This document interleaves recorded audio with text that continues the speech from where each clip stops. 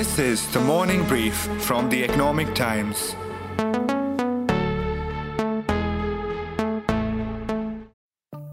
Many of us donate to good causes through NGOs or charitable organizations, and now even through crowdfunding websites.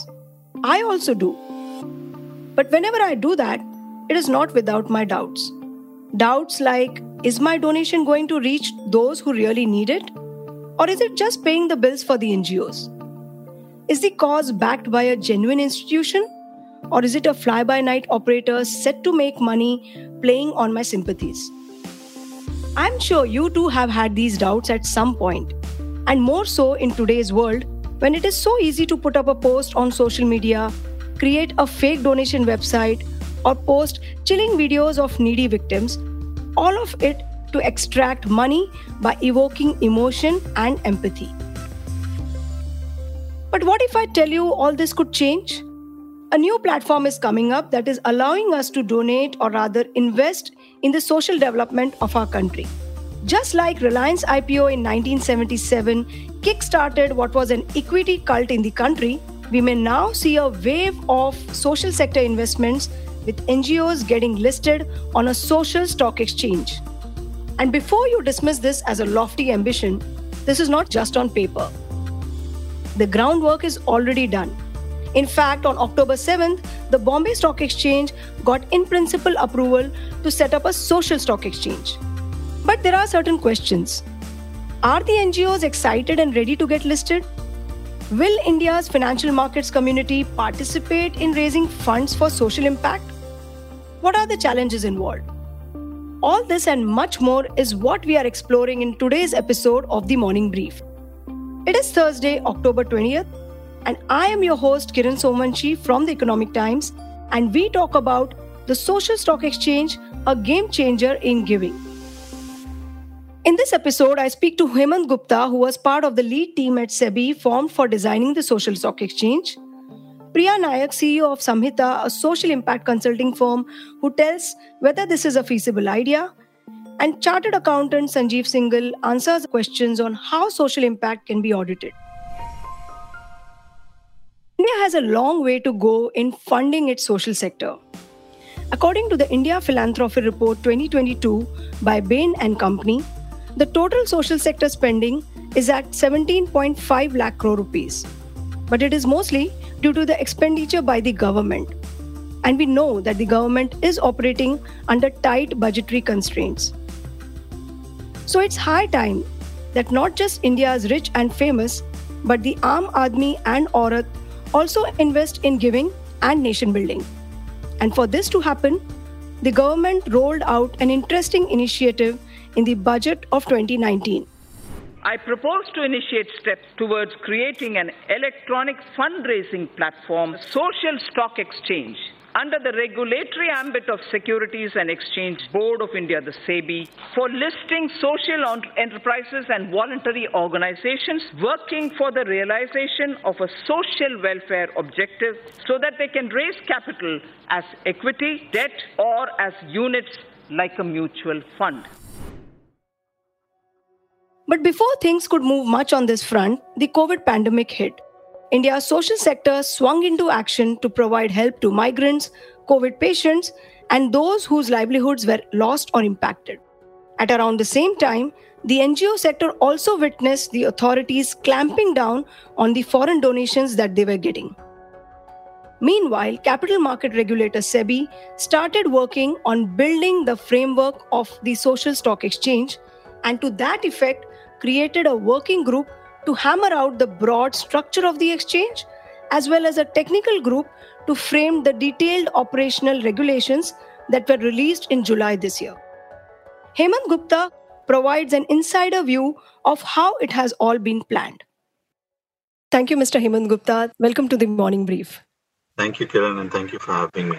You being a key member of the SEBI's working as well as technical groups, can you tell us what are the main distinct features of the proposed social stock exchange? Sure. So when we went about architecting the social stock exchange for India, we took a lot of learnings from the experiments that have been done across the world. So some of the key things that we implemented with the social stock exchange include the fact that there is a capacity building fund has been set up to train and make NGOs aware about the financial markets and the stock exchange. We have tried to adopt existing structures as far as the social development sector is concerned. So we've not redefined any sectors. We've tried to leverage what is already there in Schedule 7 of Section 135, what is already there in the SDGs.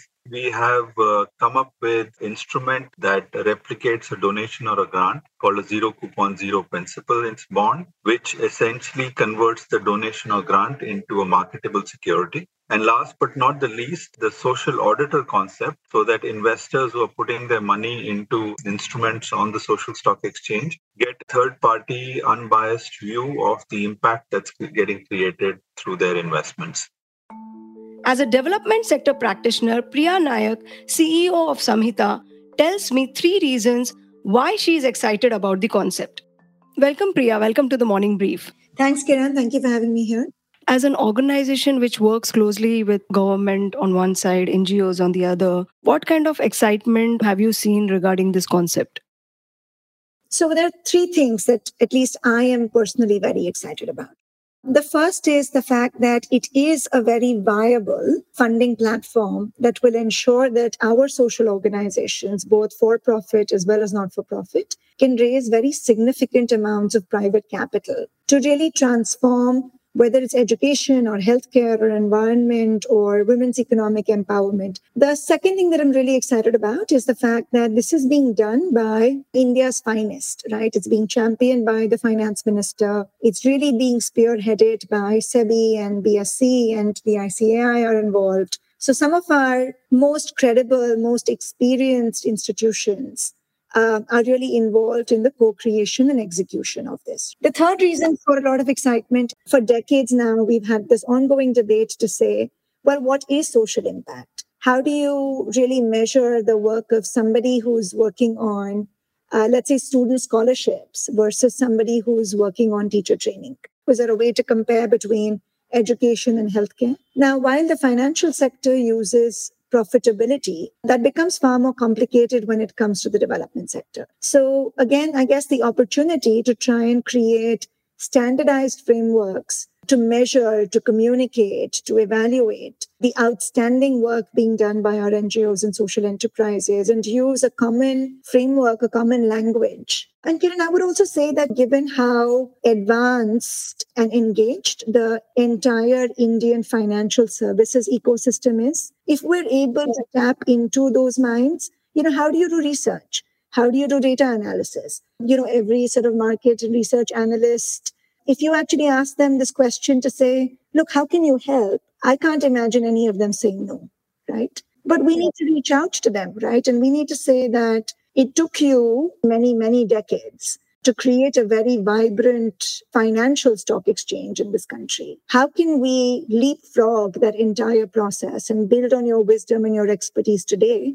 to ensure that the social stock exchange succeeds, not 10 years from now, not 100 years from now, but a year or 2 years from now? And I can't see anyone not being excited or, willing to engage with that opportunity. Concept does have the potential to be a game changer. But as they say, the devil lies in the details. And for details, I turn to Chartered Accountant Sanjeev Singhal. Hello, Mr. Sanjeev Singhal. Welcome to the Morning Brief. Thank you. As a chairman of SRSB, that is Sustainability Reporting Standards Board of the ICAI, that is Institute of Chartered Accountants of India, can you explain the process of how an NGO will practically raise funds through listing on a social stock exchange? Yeah. This excitement is real, and all of us are quite excited about the NGOs being listed on the social stock exchange. It's going to be a historical moment. Now, as far as the process is concerned, we all know that social stock exchange will be a separate segment of a recognized stock exchange and will have nationwide trading terminals. Now, in order to list on the social stock exchange and raise funds, first and foremost that needs to be decided is whether the intent is social. So the intent, which is we call primacy of the intent, at least 67% of the income or the expenditure or the beneficiary should be with the social intent, and they should come from the underprivileged or the underserved section of the society. A social enterprise, which is a not-for-profit enterprise, will be able to raise funds on social stock exchange through issuance of a zero coupon, zero principal bonds. So as the name suggests, coupon means interest. So zero coupon means there'll be no interest, and zero principal means there'll be no repayment of the principal. So first is a issuance of the zero coupon, zero principal bond, and this could be to the institutional investors as well as the non-institutional investor, like people like you and me. Or it could also be through the donations through the mutual fund schemes, which are again specified by SEBI from time to time, or it could be any other means. So what I understand is NGO will issue the zero coupon bonds and they are raising funds, but they're essentially raising donations. Yes.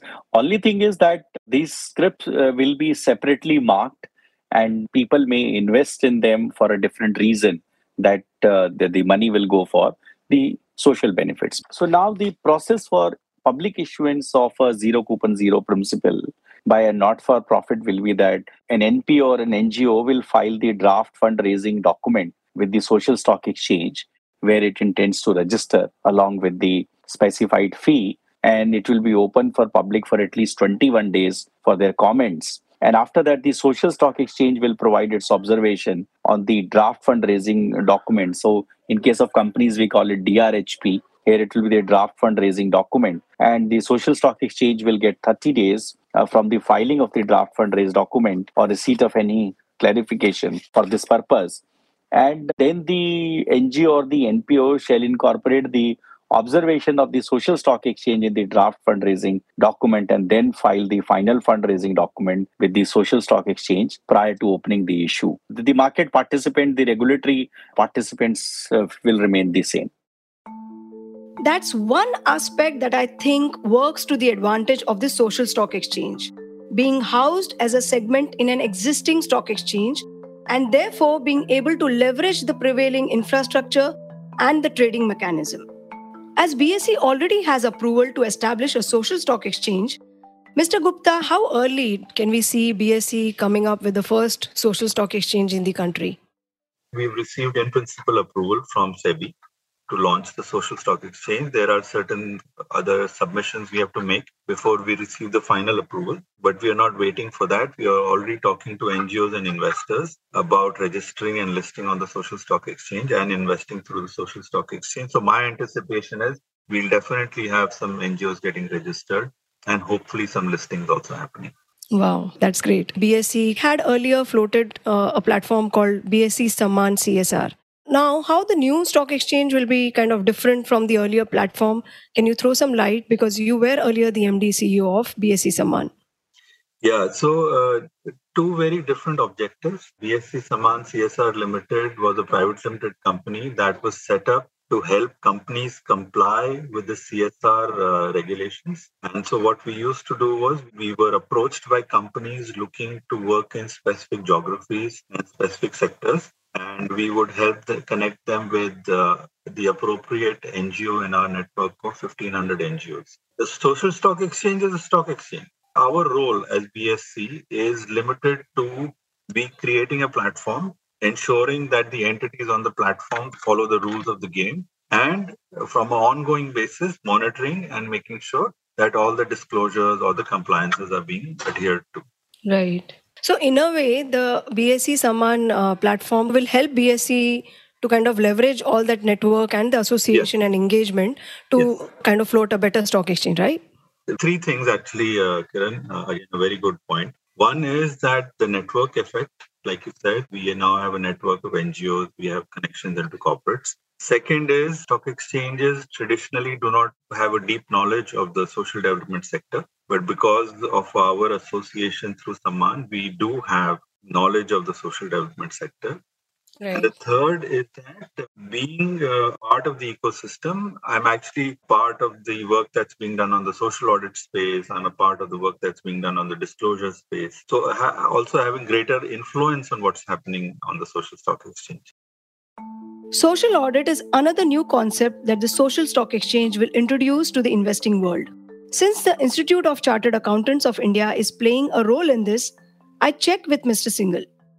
So ICI is playing a leading role right from the formation of the technical guide for disclosures by the entities that will be listed on social stock exchange, and also drafting the social audit standards for the social auditors and through the self-regulatory organization as well. The Council of the Institute of Chartered Accountant of India already formed an SRO, which is known as Institute of Social Auditors of India, and the governing body of that has also been formed. So the social auditor will be an auditor who is registered with this Institute of Social Auditor of India.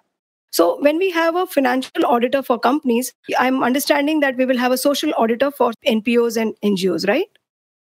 So there is a statutory auditor for NPO or NGO who is independent of that NPO or NGO. So this first process will continue as it is. Additional process will be that there is going to be a social auditor who will see that what were the objectives for which funds were raised, whether they have been met or not, and they will benchmark it against what was stated and also the social audit standard laid down by the Institute of Chartered Accountant of India. So that's going to be an additional process, that there's going to be an impact assessment. So see, for example, if a NGO has raised funds and saying that we will improve the women literacy rate in a particular district in India. So they will be measured against that what's been the social impact of that. First of all, whether it's been achieved or not, and how it has benefited the society. So that assessment part will be done by a social auditor. So what I understand is that once an NPO or an NGO gets a certification from social auditor, that means investors can be sure that the NPO and NGO is doing its job right. Absolutely. And this is the whole idea. And this is going to be the differentiating factor between the present scenario and for the NGOs, which will be listed on the social stock exchange. So a donor or an investor will be assured of that the NGO is doing what it intended to do and it is working in the right direction. Besides the social audit, there are also reporting standards brought in place by the ICAI. So actually, these are social audit standards, which are formed by the Sustainability Reporting Standard Board of India, which is chaired by me, and the vice chairperson is Preeti Savla from Mumbai. We have formulated 16 social audit standards. These social audit standards mirror the 16 themes envisaged in this notification of SEBI dated 25th July 2022. So these are going to be the key factor against which the NGOs will be assessed whether or not they have met the requirements. You'll be happy to know that India is going to be the first country in the world having such detailed social audit standards. We have looked at the global literature. Barring one or two, we couldn't find more than one standard addressing these. Now I am curious about how NGOs become eligible for listing and cope with the compliance burden. Political or religious organizations, trade bodies, and company foundations are anyway excluded by the SEBI regulations from getting listed on the social stock exchange. Mr. Gupta has the answers for me. Suppose if I'm running an NGO, is the compliance burden too high for me? So if you look at the criteria, Kiran, we are onboarding only enterprises above a certain size who can afford the additional compliance and governance requirements that any enterprise wanting to list on a stock exchange has to comply with, for the simple reason that the third-party investors require the transparency to know what is happening with their money. In your observation, do you see this criteria, especially the minimum benchmarks that you have for expenditure? So minimum expenditure of 50 lakhs. How many NGOs would kind of fall in that bracket? So let me draw a parallel with the corporate ecosystem. So there are about 25 to 30 lakh companies in this country. There are about 7,500 of them who are listed on the stock exchange. Right. It's not that the other companies don't get access to funding, but there is a cost, compliance cost associated with coming on board a stock exchange. And that's true for across the world. Similarly, even in the not-for-profit space, there are additional requirements such as the social audit piece, the additional disclosures that an enterprise has to undertake if they want to come on the SSC. And we want to make sure that the enterprise that's coming onto the SSC has the resources to be able to comply with these requirements. Right. It will not be fair to a smaller sized NGO to come on the social stock exchange and realize that they are unnecessarily expending resources that could have been utilized much better in doing other things, So you asked me earlier how many. I actually don't know how many but if you assume there are about 20 lakh NGOs in this country, my estimate would be that at least 15 to 20% of them would qualify. Since you are already engaging with NGO on one side, SEBI on the other, talking to investors as part of the exchange, how do you see the excitement and the response and the enthusiasm between all these different stakeholders? Oh, that's a tough one, Kiran. On the NGO side, as well as social impact investors and philanthropists, there is tremendous excitement. One, because they feel this will be a great enabler for the social development ecosystem in the country. And also because a lot of people rightfully feel that we are doing something that will be setting a trend in the world, not just in the country. However, there are also certain parts of the ecosystem that want to tread with more caution, that have heard of some of the failed experiments in other countries with regard to the social stock exchange, and therefore want to take a more gradual and phased approach. And I think by the end of the financial year, we'll definitely have multiple NGOs and hopefully for-profit enterprises listed on the social stock exchange, and multiple listings happening of ZCZP and social development bonds. There have been changes made to the FCRA Act, making it difficult for the NGOs to seek foreign donations, and they have to now rely on domestic sources.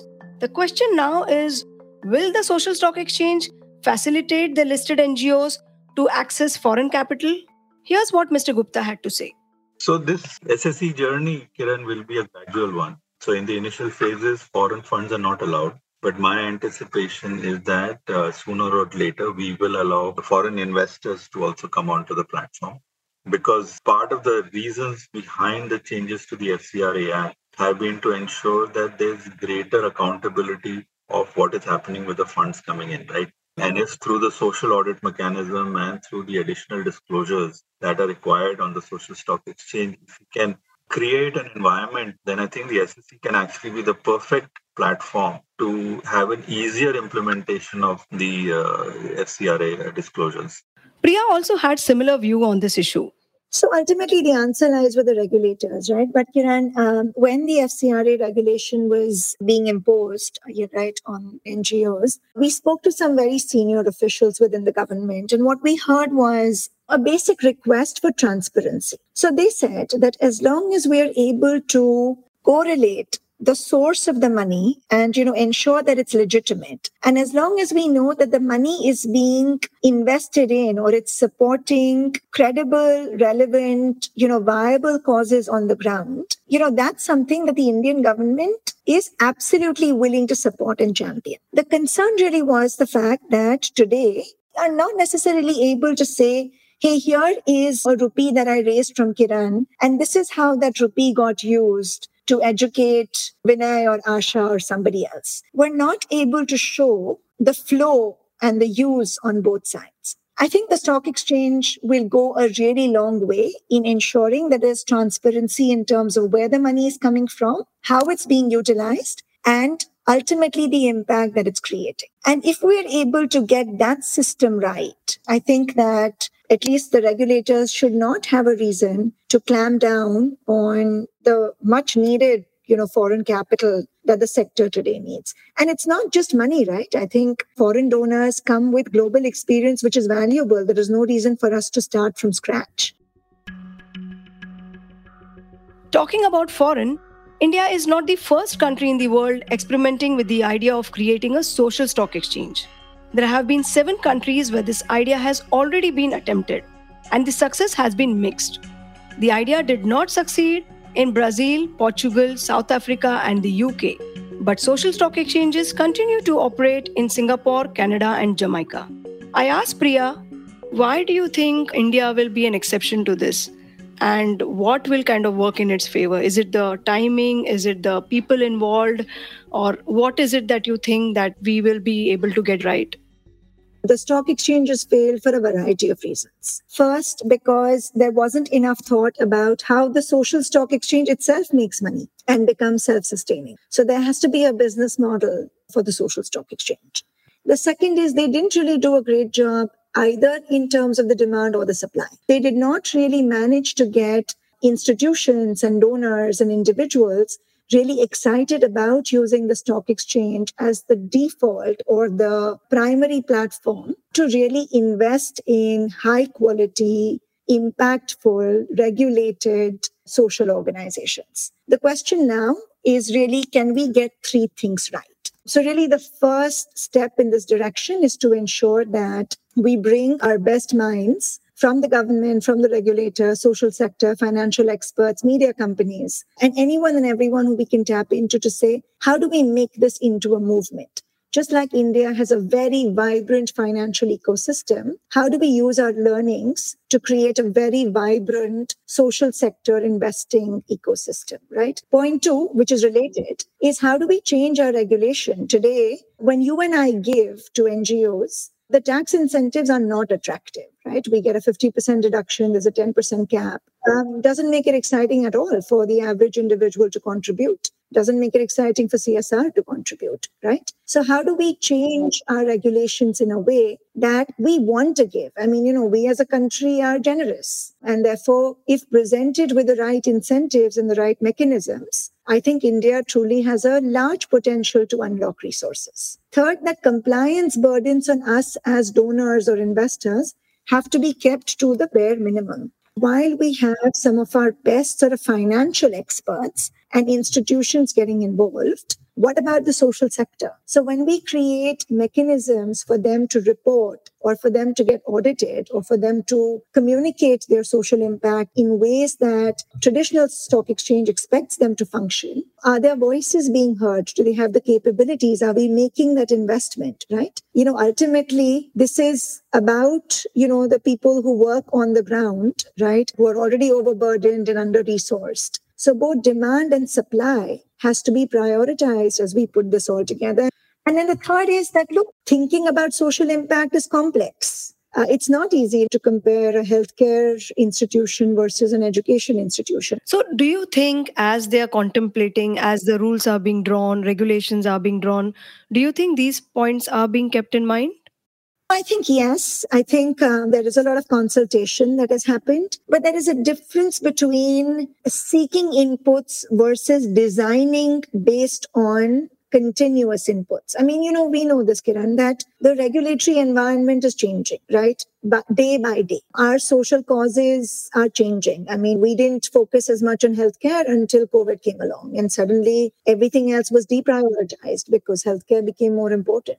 Our relationships with global foundations and funders is changing by the day. And so the way we set up the social stock exchange has to be designed in a way that we're continuously seeking these inputs. I mean, if you think about what the Indian financial services ecosystem has done with Aadhaar and India Stack, I mean, we're heaps ahead of, most other countries in the world, right? So this really gives us a tremendous opportunity to learn from the success of other similar initiatives, as long as we keep the voices of our people at the center of how we design, execute, communicate this. Absolutely. One good news, Mr. Gupta tells me, is that the same demat and broking accounts that we have for equity trading can also be used for investing in the NGOs. As per Mr. Singhal, the current tax-saving norms will also be applicable to your NGO investment portfolio. But definitely providing a more attractive tax incentive will go a long way in attracting investors to the new platform. The concept of giving or supporting a social cause is not new in India. It has been an integral part of Indian culture. Over the years, the country has been home to a vibrant ecosystem of NGOs, social enterprises, charitable trusts, and more recently, corporate foundations. In fact, there are around 180,000 NGOs holding tax-exempted status from the Income Tax Department. India has been the first country in the world to make it mandatory for companies to spend 2% of their profits on CSR. Now, having done all this, the social stock exchange will further evolve this ecosystem by bringing the aspects of transparency, governance, and scale to our donations and philanthropy. Of course, there will be issues and teething troubles. But in a country like India with a large equity culture, I guess it won't be difficult to get people to shift their unorganized donations to a more structured and systematic form. In fact, the way we have SIPs, that is systematic investment plan, we can also have SDPs, that is systematic donation plan, to ensure that charity indeed begins at home. With that hope and promise, wish you all a very happy festive season and happy giving.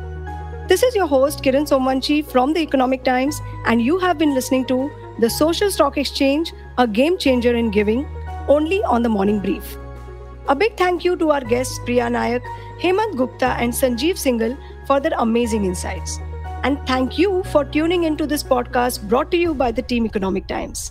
Show producer Vinay Joshi, sound editor Rajas Nayak, executive producers Anupriya Bahadur and Arijit Burman. We hope you like this episode. Do share it on your social media networks. The Morning Brief drops every Tuesday, Thursday and Friday. The Morning Brief is now streaming on Amazon Prime Music and JioSaavn, apart from Spotify, Apple and Google Podcasts. And of course, ET's own audio platform, ET Play.